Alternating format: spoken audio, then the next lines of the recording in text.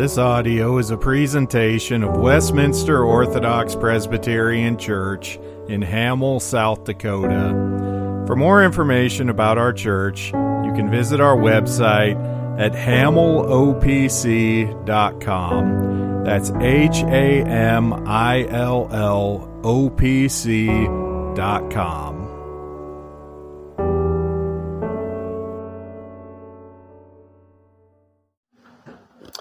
If you would please turn in your Bibles to Genesis chapter 16.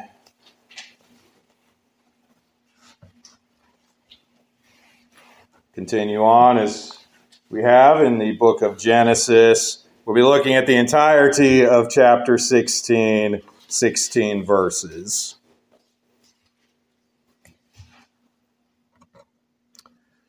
Hear now the reading of God's holy word. Now Sarai, Abram's wife, had borne him no children, and she had an Egyptian maidservant whose name was Hagar. So Sarai said to Abram, "See now, the Lord has restrained me from bearing children. Please go into my maid, perhaps I shall obtain children by her."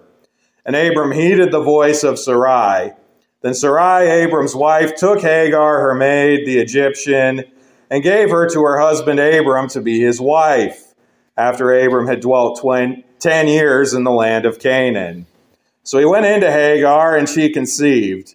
And when she saw that she had conceived, her mistress became despised in her eyes. Then Sarai said to Abram, "My wrong be upon you. I gave my maid into your embrace, and when she saw that she had conceived, I became despised in her eyes. The Lord judge between you and me." So Abram said to Sarai, "Indeed, your maid is in your hand. Do to her as you please." And when Sarai dealt harshly with her, she fled from her presence. Now the angel of the Lord found her by a spring of water in the wilderness, by the spring on the way to Shur.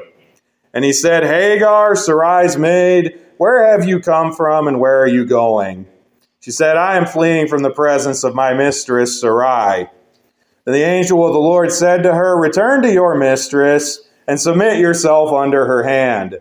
Then the angel of the Lord said to her, "I will multiply your descendants exceedingly, so that they shall not be counted for multitude."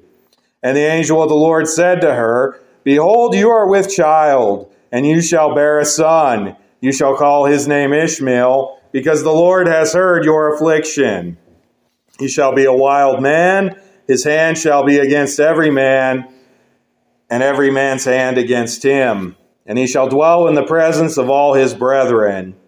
And she called the name of the Lord who spoke to her, "You are the God who sees." For she said, "Have I also here seen him who sees me?" Therefore the well was called Beer Laharoi. Observe, it is between Kadesh and Bered. So Hagar bore Abram a son, and Abram named his son who Hagar bore Ishmael. Abram was 86 years old when Hagar bore Ishmael to Abram.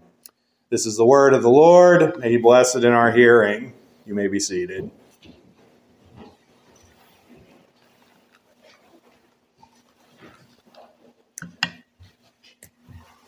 Let us pray. Father, as we come to your word, we see here a difficult text, and that it is one that is in many ways filled with sin and rebellion against you. And yet, even in this dark time in the history of your people, we see your hand of grace.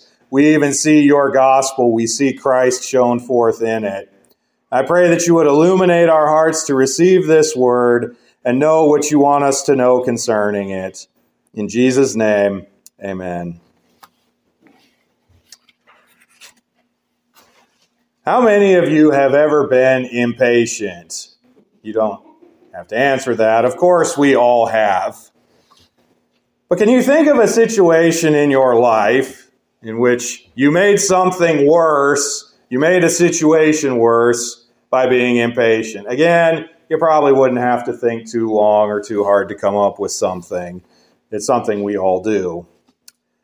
Heidi and I sometimes watch TV cooking competition shows. And one of the dreaded challenges that comes up on most of these shows is something known as a cheese souffle. A cheese souffle is a baked dish. It's basically this light, fluffy dome of cheese. It's very symmetrical. It's very nice looking. But it has to be cooked in the oven at just the right temperature for just the right length of time. If it is cooked too long or not long enough, or if it is shaken, or if even the oven is opened at the wrong time, the souffle just collapses and the whole thing is ruined. Really, the cheese souffle, and I think this is the reason that they make contestants do this, it's more of a test of character than of cooking skill, because it forces one to be patient and deliberate and precise under intense pressure in front of a TV audience. It could be millions of people. Of course, in the grand scheme of life, cheese souffle is not all that important. Unless you're really hungry, in which case now it may sound very important. But other things in life are very important, and they put to the test our patience and trust in the Lord. We are all inclined to impatience, but our impatience can be a destructive force. It can cause great harm. It can cause us to despise God's word and God's promises. And in our text today, we will see a very destructive case of impatience that starts with Abram's wife Sarai, and it concerns the covenant promises that God had just made to Abram, as we saw last week in chapter 15. So we'll be looking at chapter 16 today in 4 points. First, we see a shortcut in verse 1 through the first part of verse 4. Sarai comes up with a plan. She comes up with a scheme to kind of help the promises along. They're not really coming around as fast as she'd like or in the way they expect. So she's got this idea, a shortcut. Second, we will see strife in the second part of verse 4 through verse 6. This shortcut has a lot of unintended consequences, produces a lot of pain and sorrow and division in the home. Third, security in verses 7 through 14. Though this situation was produced in impatience and disobedience, God will use it for his purposes and even bless the most unlikely of people in the most unlikely of places. And then fourth and finally, a son in verses 15 and 16. At the end of all of this, Abram will have his first child. So again, we have shortcut, strife, security, and a son. So first, the shortcut in verse 1 through the beginning of verse 4. So we pick up where we left off before in chapter 15.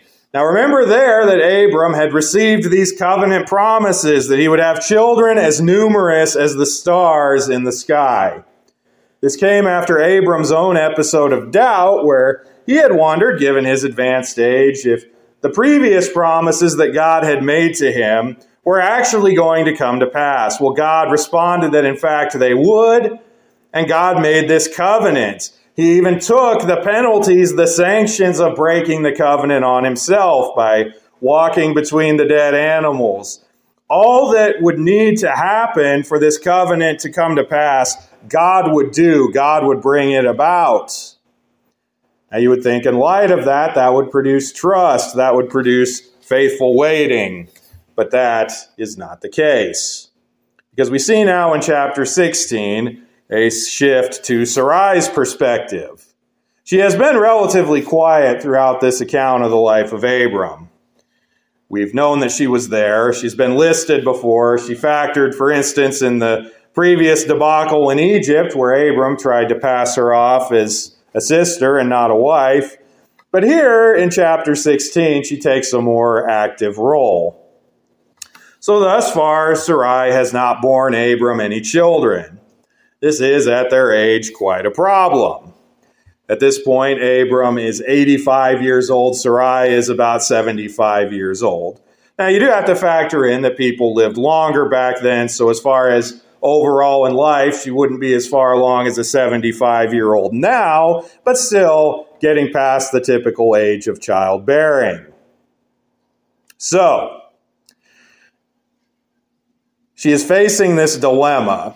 She knows that Abram has been told that these covenant promises have been made, that he is going to be the father of innumerable descendants of nations. And yet she is here wrestling with her own worldly thinking that, well, that ship has sailed as far as it relates to her. She's too old. She's not going to have any children. She hasn't had any children. And so considering these things from her worldly perspective, she comes up with this plan, this shortcut. From their time in Egypt, Sarai has this maidservant named Hagar. Hagar would have been basically her personal servant, would have been her attendant, would have helped Sarai with whatever she needed. And she was apparently younger and of a more reasonable childbearing age. So Sarai decides that Hagar would be a suitable alternative, a way to bring the covenant to pass, a way to help it along. Abram can take Hagar as a second wife and have children by her. Now, Sarai makes a rather remarkable statement as she pitches this solution to Abram. She says, "See now, the Lord has restrained me from bearing children." So she knows, she acknowledges that it is God's hand that has thus far kept her from having children. And yet by her actions, she is showing that she is unwilling or unable to accept that the same God who has thus far withheld children from her could reverse her fortunes and grant her children. We also don't see here any evidence that Sarai sought the will of the Lord in doing this. You could contrast this with another situation we looked at some months back of another barren woman, Hannah, in 1 Samuel chapter 1. Hannah had been kept from children, and she was desperate, but what did she do? She didn't come up with any schemes like this. Instead, she went to the tabernacle, she went to the house of God, and she poured out her heart and soul to the Lord in prayer. We don't see any indication that Sarai did anything of the sort. Sarai just assumes that because she has not had children yet, she will never have children, and so she tells Abram to take Hagar as another wife and have children by her. Now, we don't see here that Abram resists this idea in any way. It seems he simply accepts it. He heeded the voice of Sarai. The shortcut that seems pleasing to Sarai doesn't seem to trip any alarm bells in Abram's mind. And so in verse 3, that is what happens. Abram took Hagar as a second wife. We get the time marker here. This was 10 years after Abram had entered Canaan, and so he would have been, again, about 85 years old. Now, it's not entirely unreasonable to think that both he and Sarai, who was 75, are past the usual childbearing age. And we do see that Abram does take Hagar, and she conceives for him a child. So problem solved, right? Everything's good now. Wrong. It's about to get much more difficult and complicated. And so this brings us to our second point. After the shortcut, we see strife in the second part of verse 4 through verse 6. So we see at the end of verse 4 what should have been expected, that conflict arises between Sarai and Hagar. This should come as a surprise to no one. This is what bigamy and polygamy inevitably produce. Clear back in Genesis 4, we saw the first recorded case of bigamy by Lamech. He took 2 wives. He did it in a situation where he was deviating from the created order. He was breaking God's commands for marriage, which was one man and one woman becoming one flesh. Lamech himself, he was a man of violence and arrogance. And then every other case of polygamy recorded in the Bible produces this sort of conflict and strife in the home.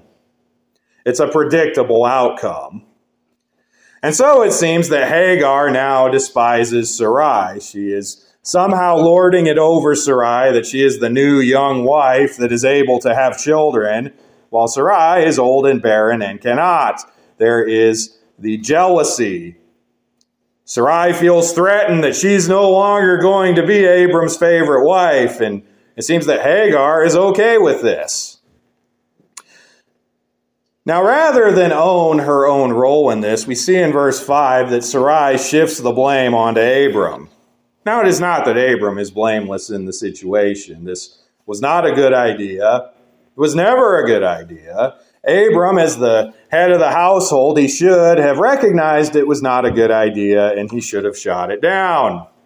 And yet Abram, without any apparent resistance, went along with it. But it was Sarai's idea. And Sarai did not consider the full implications of her proposal. It would seemingly solve the childbearing problem, but it would create so many more problems. This jealousy, this conflict, this disturbance of peace in their camp. And so it causes Sarai to lash out against Abram. She even goes so far as to call down the wrath of God. She says, "The Lord judge between you and me." She breaks the third commandment. This was her scheme. She bears ultimate responsibility for it, but she speaks in anger. She speaks rashly, such that she even calls down the wrath of God upon herself. And what is bad is about to get worse. Abram does not intervene to correct this situation in any meaningful way.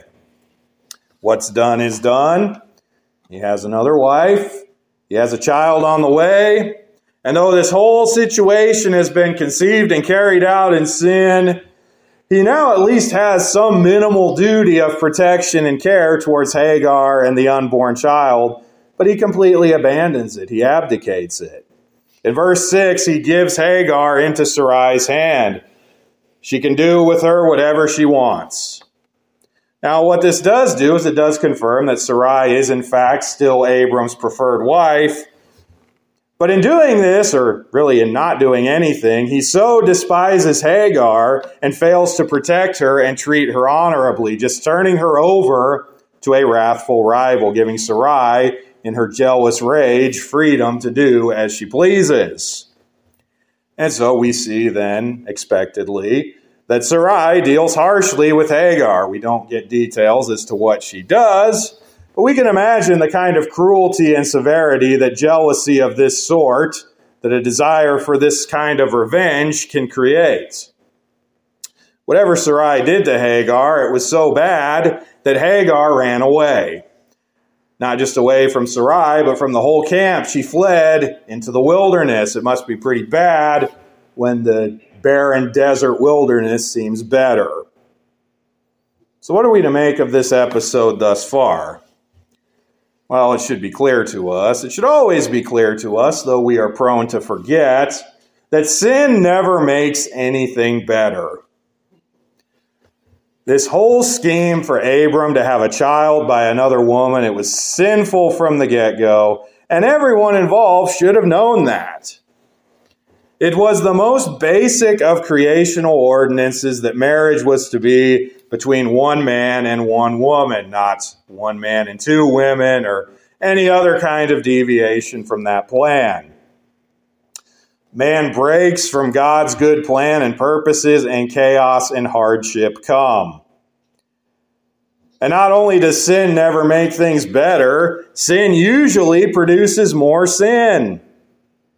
What Sarai essentially did was entice her husband to commit adultery with another woman, not foreseeing the inevitable jealousy that would produce even in herself.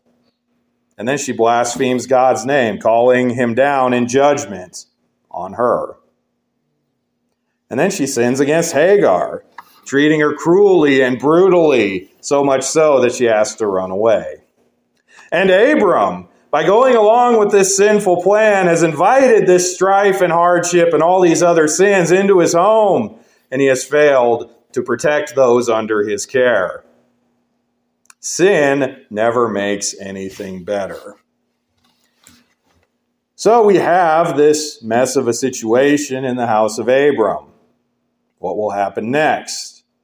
Well, despite this tangled web of sin that has been spun by the people involved, God is still working. That brings us to our next point.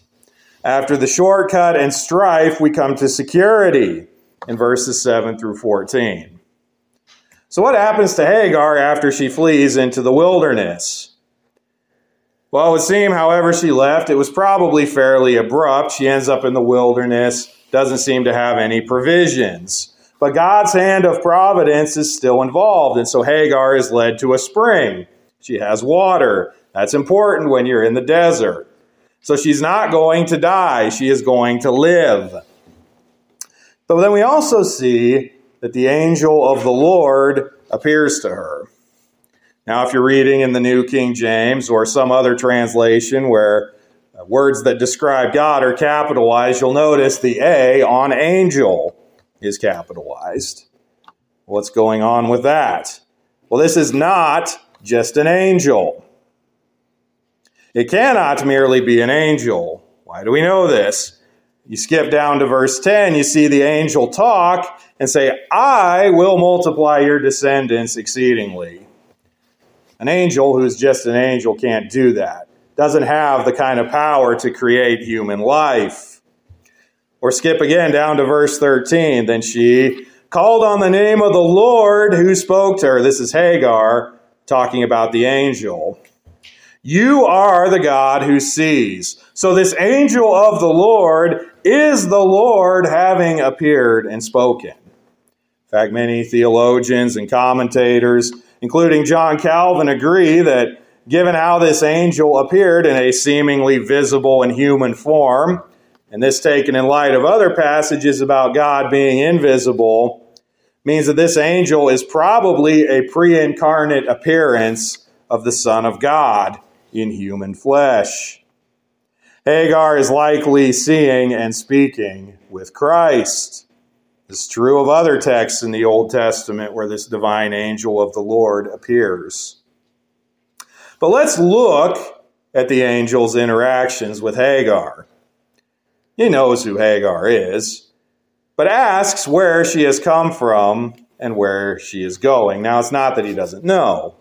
Being divine, he knows all, but he asks for her sake so that we might hear the answer. Hagar responds that she is fleeing from Sarai.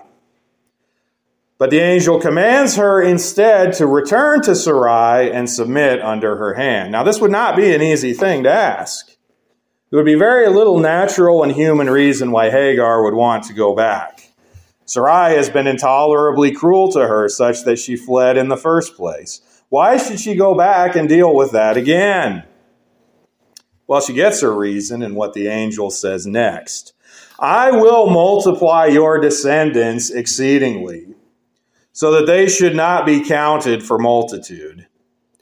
Now, it's very fascinating here to see that the language is very similar to that God had previously used to address Abram. To Hagar, this despised and rejected woman, is promised what was promised to Abram: innumerable descendants. She is hated, she is turned away by Sarai, but she has found favor with the Lord. She has found safety and security in the Lord. Of course, the path of Hagar's descendants will be different. Ishmael and those who will come from him, they will be great and many. They will make up many nations, but they will be those who grow up outside of the house of God, outside of the knowledge of salvation. They will eventually be enemies of Israel and Israel's God. But for now, God is showing favor and grace to Hagar, this despised and hated woman. Now the angel reveals more of what is to happen to Hagar. This child will be a son. And God tells Hagar that he is to be named Ishmael, because the Lord has heard her affliction. We learn some things about what Ishmael will be. He will be a wild man, a man of war. Though he will dwell in the camp of Abram for a time, he will eventually be despised again, and he and Hagar will once again be sent away. He will be a sojourner. Yet it says he will dwell in the presence of all his brethren. He will carve out for himself a people and a place. Though it will be a difficult path in a certain way, this child and those who come from him will be blessed. But again, they will do so away from the presence of the Lord. We see here another case of the distinction we have seen before in Genesis between the city of God and the city of man. Ishmael and his descendants will most assuredly belong to the city of man. but by common grace, they will live, they will survive, and eventually, though millennia removed from that day, the gospel of salvation will come to them as it does to the other nations. Now, Hagar responds to this word of blessing from the angel of the Lord. She gives God a name, not that he needs it, but to reflect what has happened here. You are the God who sees. The well, the spring where she had this vision, was given a similar name, Be'er Laharoi, from words in the Hebrew for this seeing God. Though she was afflicted, though she suffered, God has seen her and shown her favor and promised her descendants, promised her life, promised her security. But this is not yet the end of the story. After the shortcut, strife, and security, we come to the son in verses 15 and 16. So we see that Hagar does return to Abram's camp and does indeed bear the son, whom Abram names Ishmael. He too believed this word of the angel of the Lord that appeared and names the child accordingly. We also get another time marker. Abram is now 86 years old. And by all accounts, it seems that despite all this wickedness that has gone on in this chapter, maybe it's all going to work out. Maybe it will be okay. In fact, Abram will believe for a time that Ishmael is the son of promise, through whom all of God's promises that have been made to him will come to pass. But there is more to the story yet to be written. Abram will have another son, Isaac, by his wife Sarai, who will be the true son of promise. So what are we to make of this text here today? As I said before, sin never makes anything better. Shortcuts to even try to achieve good things, if they're done outside of the will and ways of God, are doomed for failure. Sarai and Abram and Hagar all learned this the very hard way. Perhaps you are tempted to take these kinds of shortcuts in your life, to pursue a path where the ends justify the means, where some sin now you think might produce a better outcome down the road. Well, let this history serve as a warning. Sin doesn't make anything better. Maybe you're here today and you're more able to identify with Hagar. You've been wronged. You've been treated cruelly and unjustly. People have been unfair to you. They have given you things which you do not deserve that are evil. Well, take confidence that just as God saw her and used even the affliction that she was going through for his purposes to bless her, to help her, so too he can do for whatever grief and affliction you are facing. God is the God who sees. He knows the sins we do, and he knows the sins done against us. He is not indifferent to them. He doesn't miss them. He doesn't fail to know or see what is going on in our lives. Perhaps, though, you're here today and you're wrestling with your own sin and unworthiness. You think that you're too bad of a person. You've sinned in such a way that God cannot love you or forgive you or accept you. Well, what we have seen here today in one of the preeminent families of Scripture, Father Abraham and his wife, we've seen here great sin and evil. They were not perfect. They were not even close. They early and often fell short of God's will and plan. They were not righteous on their own acts, their own works. They had nothing in their hands to bring to their God. And yet God still loved them and redeemed them and carried out his purposes through them. Why? Why not pick someone more righteous? Why not start over with this Ishmael or someone else completely untouched by this scandal? Because God doesn't choose and save his people based on their works, based on their inherent goodness. No, he chooses and saves fallen, sinful people to show forth his glory. It is through this line of Abram and the son he will eventually have by Sarai that eventually our Lord Jesus Christ comes into the world. And though we are all sinful, he was sinless. Though all the sons of man are born into and carry out sin and disobedience, Jesus kept the law perfectly.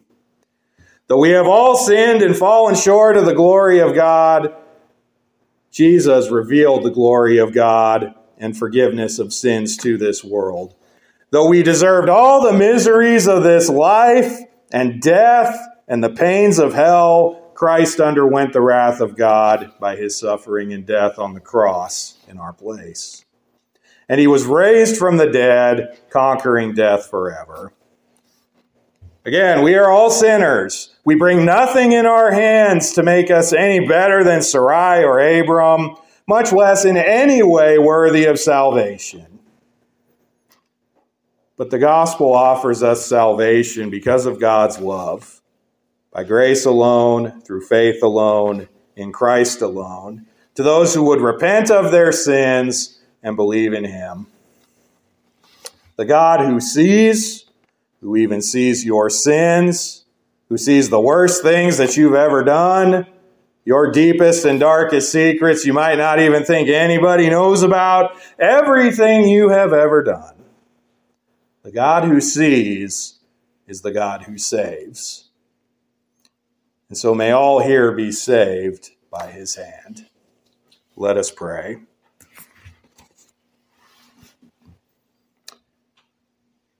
Father, we thank you for your word.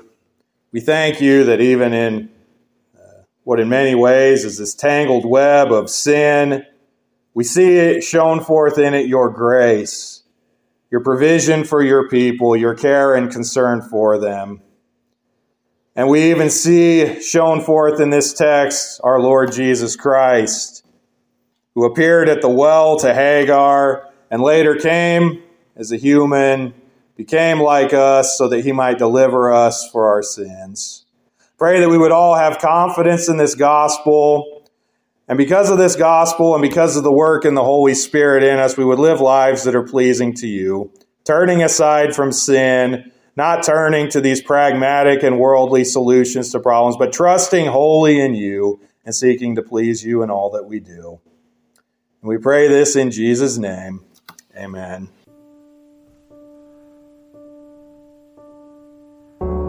Thank you for listening to this audio presentation of Westminster Orthodox Presbyterian Church in Hamel, South Dakota. For more information, you can visit our website, hamillopc.com. That's HAMILLOPC.com.